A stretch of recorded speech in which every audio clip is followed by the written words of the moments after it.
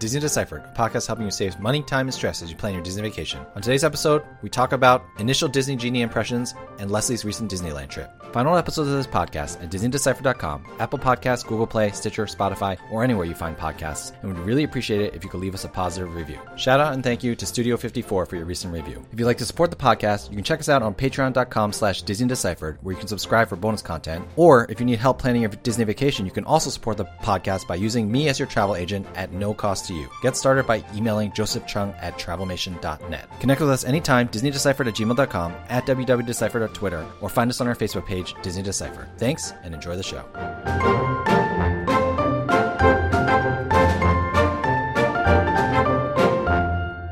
Hi, I'm Joe from As the Joe Flies. And I'm Leslie from Trips with Tykes. And welcome back to Disney Deciphered. So we had to postpone our recording, but due to that postponement, we are actually recording on October 19th, aka Disney Genie Plus launch day. So we messed around with Disney Genie. Obviously, we're not down in Disney World right now, neither of us.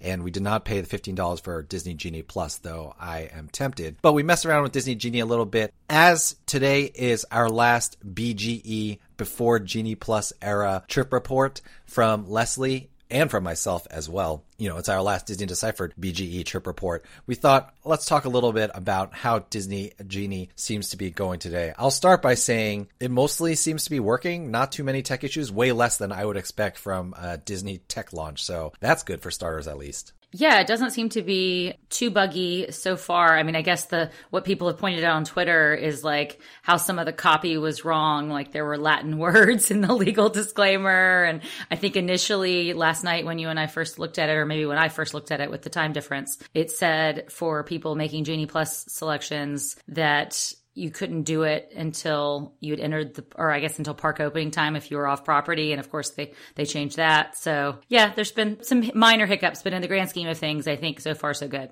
Now, I messed around with Disney Genie a little bit in the morning, so I got a virtual queue spot at Remy's Ratatouille with a Epcot reservation. By the way, I didn't decide to do this until 7:03 a.m., so I made a park reservation with my annual pass. So I had to do that and then go to the virtual queue. So I didn't get to the virtual queue till 7:05, but I still got boarding group 99. So at the very least, Remy's is not a Rise of the Resistance virtual queue situation. You don't have to do it within the first 15 seconds.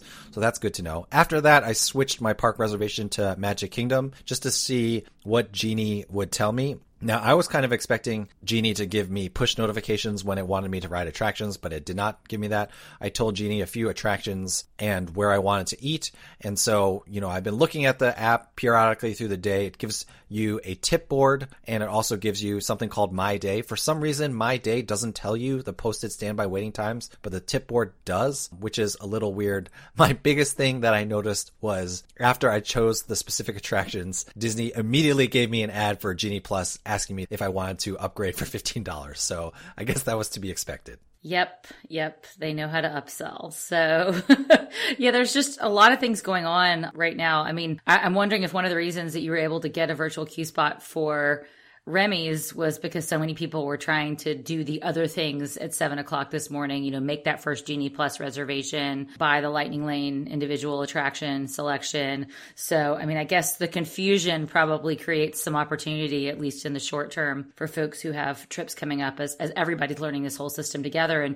And we do expect, I mean, I think by the time we have an episode next week that's more in depth about Disney Genie, Genie Plus, et cetera, there will be some things that have changed. I mean, I fully expect there's going to be some tweaks coming in the very short term. Yeah, I don't think we'll give our definitive kind of thoughts on it until we've actually tried it for ourselves. We are hoping to get a guest on next week who has been trying it, and so hopefully we can get some good details for you all then. But I think we'll leave that initial Disney Genie impressions here right now. The last thing I'll say is Slinky Dog Dash pretty much sold out of its Genie Plus Lightning Lane reservations. So it's not one of those that you have to pay an a la carte price. It's under the $15 Genie Plus. I know it's super confusing. You can go back to the episode where we kind of broke down all the different Genie Plus things. But yeah, it's sold out very early. It feels like Hollywood Studios might be the place where you're going to need Genie Plus if you want these Lightning Lanes, just because it has the fewest attractions and the most thrill attractions. Yeah, that's right. I think Hollywood Studios may be the problem. And I suspect that Slinky Dog may make the move to being one of the individual attraction selections as time goes on. We shall see. I agree. I'm surprised that it wasn't in the first place. All right. So Disney Genie aside, we will get back to that at a future episode. But Leslie, you took one final pre-Genie Plus trip to Disneyland. Tell us a little bit about your trip. What are the basic parameters? I mean, it was, I think, maybe your first non-working trip in a while. Of course, you're always working when you're at Disneyland, but you were mostly there for fun and for your family, right? Yeah. I was there October 8th through the 11th, which was the long holiday weekend for Indigenous Peoples Day, Columbus Day, whatever we call it now. And I was there not only with my family, but also with some family friends, another family of 6 people. So we were a group of 10 total, a little bit different than how I usually do Disneyland, and definitely was meant to be more of a non-working vacation, but there's always some work that seeps into it. All right. And so you were there for a little longer than you normally are, right? You're normally only there for 2 to 3 nights, but did you go a full 4 nights this time? It was only 3 nights, but we really did 4 days. So we flew in early on Friday morning and then left on the end of the day on Monday of the long holiday weekend. So we had 3 days in the parks, and then 1 day was an Oogie Boogie Bash day. So we actually had 4 days we were in a park in some shape or form. So definitely a little bit different than how we usually do Disneyland. Ultimately, with the bigger group, we knew we'd be slower moving, and we honestly got less accomplished in 4 days than we did on our trip earlier this summer in 3 days when it was just my family. So, definitely something to keep in mind. But I kind of I like the slower pace. I liked being able to sort of not just do the forced March of Happiness every, minute and spend every waking minute in the park. We did other things, downtown Disney, pool time. We'll talk more about this, but some special things at our hotel where we stayed club level. So it was great. We have 2 main things we want to cover, which is your experience at Oogie Boogie Bash, which seems just so superior to Boo Bash in Disney World. It's not even funny. And then, of course, your Pixie Dust Disneyland Hotel upgrade to club level. So let's just get some of the smaller items out of the way. Now, you've already alluded to the fact that it was really crowded, and I know that rope drop felt particularly uncomfortable for you. So do you want to talk about rope drop and the lines and crowds in general? Yeah, so it definitely felt much more crowded. This was my 5th trip to Disneyland since the reopening in April, and this was by far the most crowded, and definitely sort of the old choke points that those of us who have gone to Disneyland many times over the years that we remember, those are back, like New Orleans Square and, Fantasyland after pretty much the whole day, but certainly in, late morning, early afternoon, gets just really tight in a lot of the walkways, and it's just really hard to navigate. So that's challenging. I mean, it felt to me for the first time like a pre-COVID era day. So that was a little bizarre because I was kind of expecting with, reservations and then there was this sort of big brouhaha about there not being really any Magic Key reservations available for pass holders. I sort of thought like they were truly capping capacity, and it didn't feel that way. I mean, I'm sure it was, some of it is my feeling as to what feels crowded to me has changed because of the pandemic, but the choke points look like the choke points of old. But rope drop really was, I thought, the place, as you mentioned, where I sort of felt the least comfortable. And that's just because you try to leave a little space and you're trying to queue up and you're there very early and you're waiting next to the same people in a static position for, 30 minutes or so. And if you try to leave a little space, people come around you and fill in that space. So you get tighter and tighter and tighter. So it felt uncomfortable. I didn't like it, especially in California Adventure. I had not done a rope drop in California Adventure yet, but it's a much narrower walkway. And then like 90% of the people are heading towards Radiator Springs Racers, which I wasn't doing, but my husband and daughter were. So that was just the one place where I thought a lot of people are going to feel uncomfortable, based upon their personal comfort level. And of course it's outside. So most people around you aren't wearing masks and, it's just tight. Yeah, normally I don't worry about outside, but I have a friend who said they were walking outside of Disney World and someone literally sneezed in their face.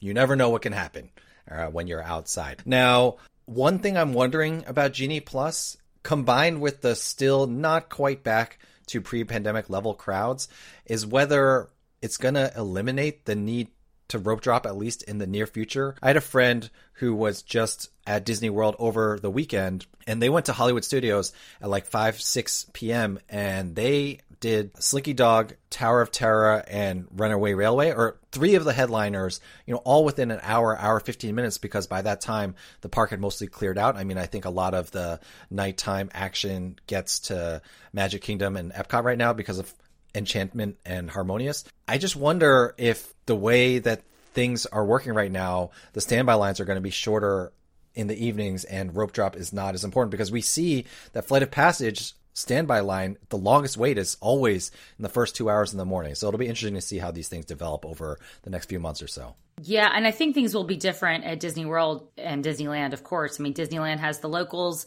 and as long as the Magic Key holders can get a reservation, they tend to come in the evenings, and there are a lot more of them than are at, Disney World. So I think this will differ over time between the two Disney coasts, but yeah, it was a little rough during my trip for sure.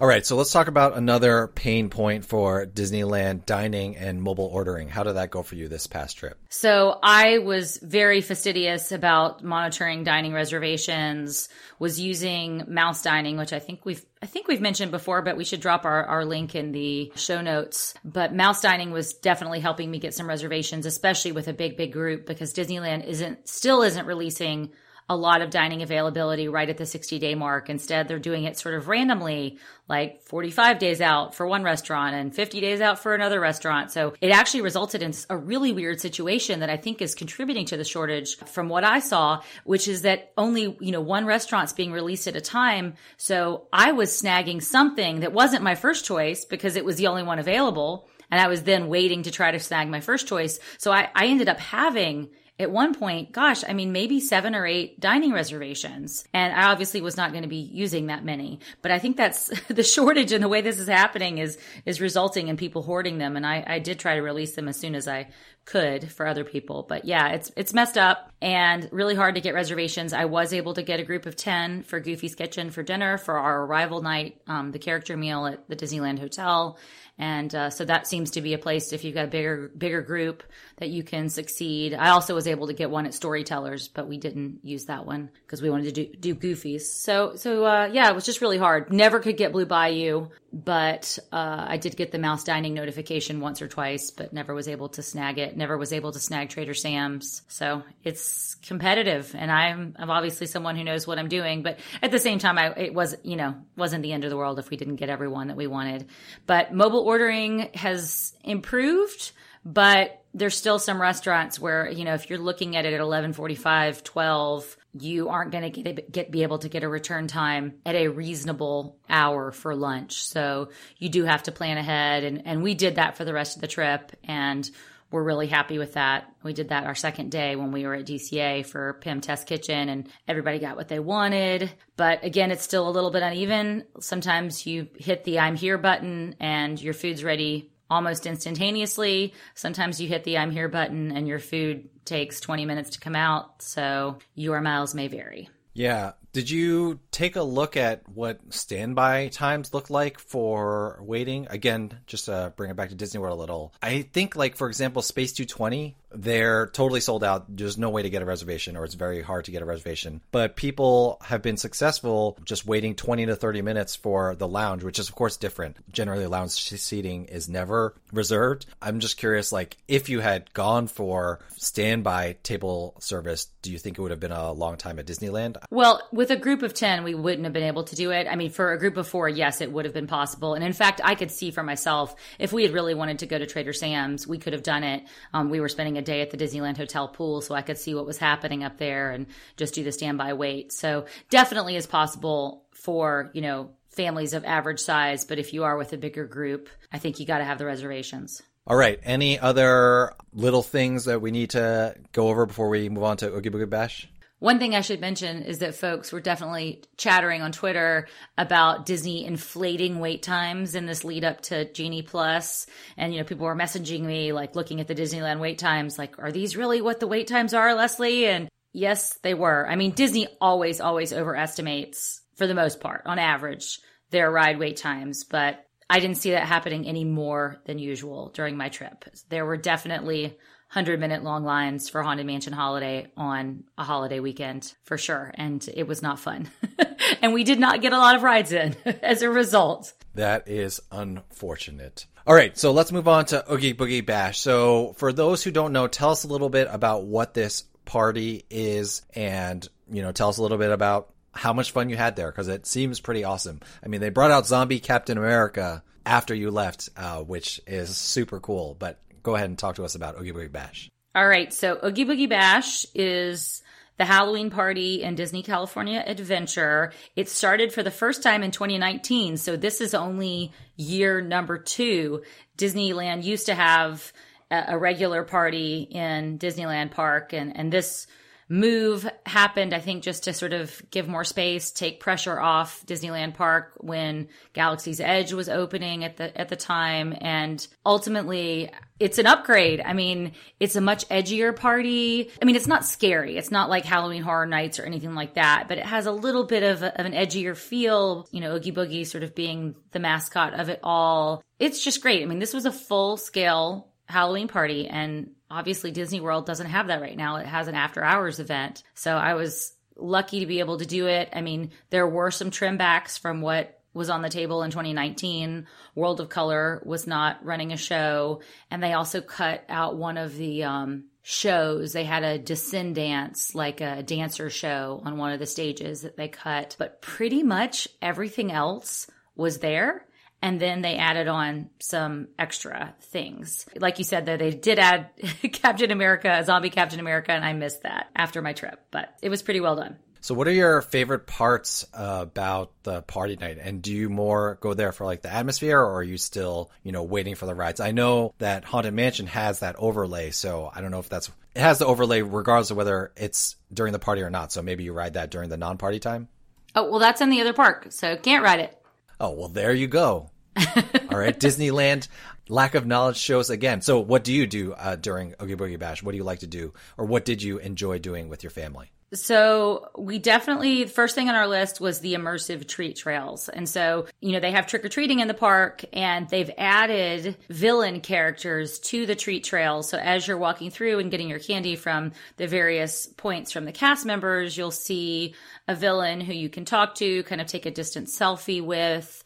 And they had these pre-COVID. These existed in 2019, but they've expanded them more and added more villains in 2021 because the setup is just great for COVID safety. You see this like unique character, but you're from a little bit of a distance and you get your candy and it kills 2 birds with one stone. And we did most of the treat trails. We didn't get to quite all of them. I think there were 10 treat trails total and 9 of them had characters, if I'm remembering right. And those include Sid from Toy Story, Agatha from the new WandaVision, the Evil Queen, Maleficent, the Mad Hatter, Dr. Facilier. I mean, a lot of really cool villains that you get to see and talk to. And some of them are more interactive than others, but some of them are just truly standouts. Like, I'm so impressed by the actors who do this for multiple hours each party night, several times a week.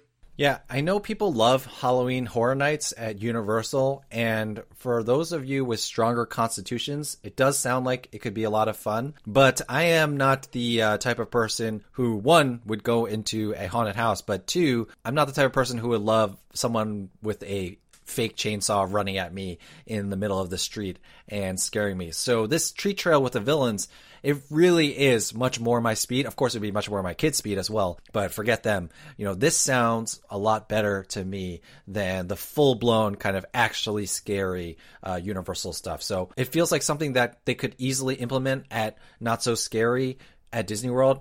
Yes, of course, they can't use Captain America, and I don't know, maybe they could use Agatha Harkness. I doubt it. Who knows what the legal stuff is. But still, like, having the villains out there, I think that's a really cool way to make the treat trails a lot more fun for everybody. Yeah, it really is the highlight at Oogie Boogie Bash. So that was first on our list, and definitely knocked a few of those out, figuring out sort of the right strategy, dodging some crowds and figuring out the order in which to do them. That was sort of the opposite of the crowd flow, which was great.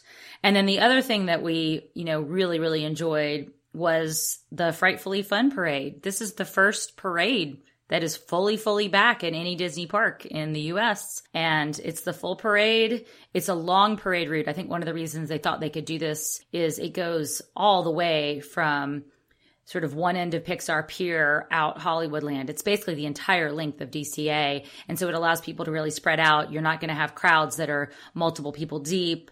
People feel like they have space and don't camp out for ages beforehand. So it was great to see a parade back. It's a smaller parade, but compared to sort of the height and impressiveness of the ones at Disney World, but it felt full scale and love seeing that. And also love to see the Disney Junior Dance Party Theater has a show that's back now, the Mickey's Trick and Treat show, which is great for like the toddlers and preschoolers. And also my 8-year-old son, who is still entertained by that.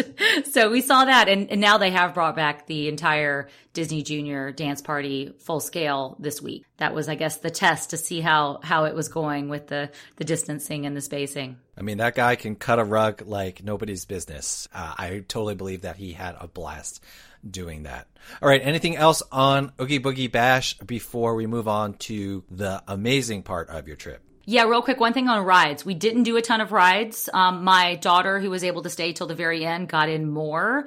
We were hoping to do web slingers during the party, but the wait never really dropped below 45 minutes, and it really was that long. I eyeballed it several times. So yeah, but we were able, if you wanted to ride some of the second tier attractions, you were able to get in those with much shorter waits. So that worked well for, smaller kids, I guess, getting a couple of rides in, but we had done a lot of them already before. But yeah, not a great strategy. I mean, probably not as good as Boo Bash for getting in some of the headliner attractions, a lot of them in a short period of time. All right, awesome. So let's talk about your hotel stay. Was super jealous about it. In your trip report for patrons, I said you didn't say enough about it, so I had to make you do another one. But tell us, what happened at the Disneyland Hotel? What is this plethora of pixie dust dumped on your heads? All right, so we had a reservation at the Disneyland Hotel, and thanks to some pixie dust and full disclosure, a bonus, a pixie dust bonus that came from folks I know in public relations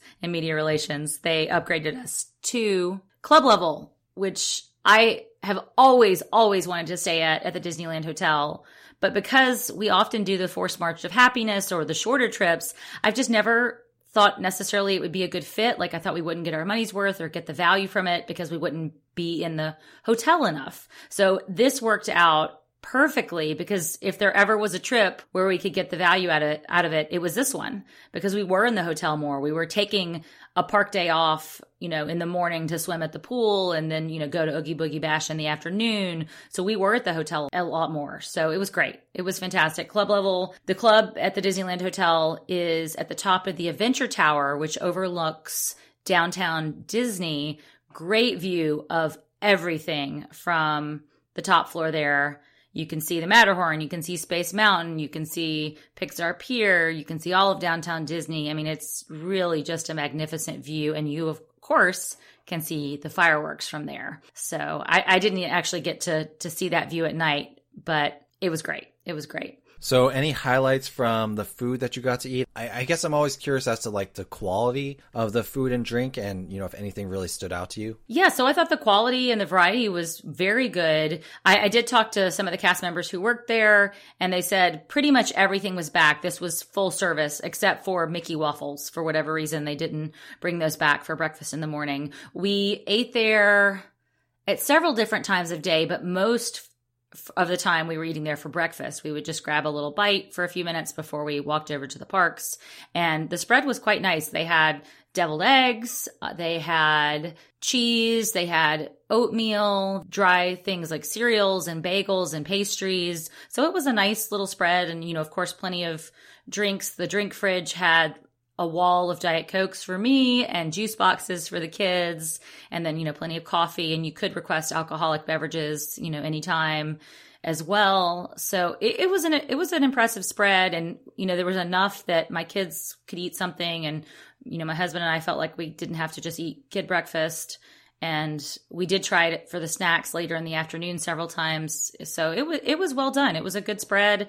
I mean, the club, I will say, is a little bit small. And we never really had trouble finding a table, but it was close every time. So, it was a little weird to be in an indoor dining space after, that's pretty tight after all of this time. It was what it was, I guess, when the food is ample and free and you have a view like that, you're not really worried about all the COVID stuff. Did it feel like there were a lot of people in there? I'm just curious how many people are actually shelling out for club level right now. I'm guessing not as many if they were going to pixie dust you up there.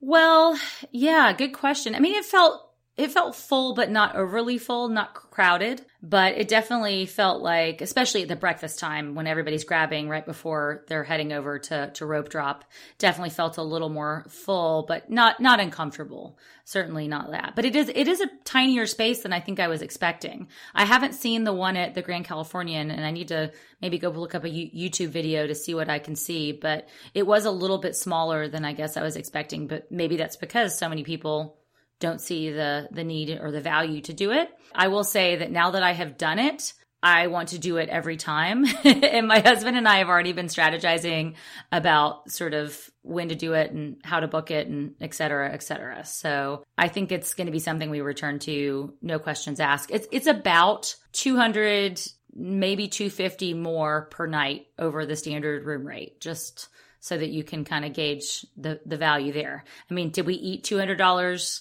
worth of food every day? No. But did we get $200 worth of value out of the convenience of not having to hunt down, my morning Diet Coke or some cereal for the kids or Instacart it or whatever? Yeah, we did. It's like Genie Plus for food, but an expensive version. Yeah, apparently I'm just becoming one of those people who's like, upgrade, yep. So I don't know. Maybe as I get older, I get more finicky about my time more than anything. Yeah, we'll see once we're back to regular travel whether, our kind of COVID wallets are still as liberal as, I feel also like costs aren't as worrisome right now just because I haven't traveled for so long, but we'll see how quickly that gets burned out of us as we lose all of our money. Yeah, exactly. 2022, we still have some time. Yes. All right. So sounds like a great trip. Do you have a Disney do or don't to share with us from your trip? All right. For my Disney do, for those of you heading to Oogie Boogie Bash, do give the entrance at the Grand Californian a try. There's been all sorts of different information about whether they're only opening that entrance for hotel guests during, the party mix-in time. We were able to get in without showing our Disneyland hotel room key or any questions asked right at the mix-in hour at 3 p.m. And that seems to be the case as this Oogie Boogie Bash continues. So don't wait in the long lines at the Esplanade. Go in through the Grand Californian and go in through that entrance, and your line will be much, much shorter. We were into the party in, I'd say, 5 to 10 minutes doing that. Great tip. Well, like we said, we will be speaking soon about our impressions of Genie and Genie Plus and tips with that. And, of course, that will be updated as time goes on. If you have been to Oogie Boogie Bash or Boo Bash at Disney World and want to compare the two or let us know your experiences, let us know DisneyDeciphered@gmail.com, at WWDeciphered on Twitter, or on our Facebook page, Disney Deciphered. Thank you so much, everyone, for listening. Other than that, Leslie, thank you so much for taking the time to talk to me, and I will see you playing around with your My Disney Experience app until you finally get back to Disney World. Thanks, Joe.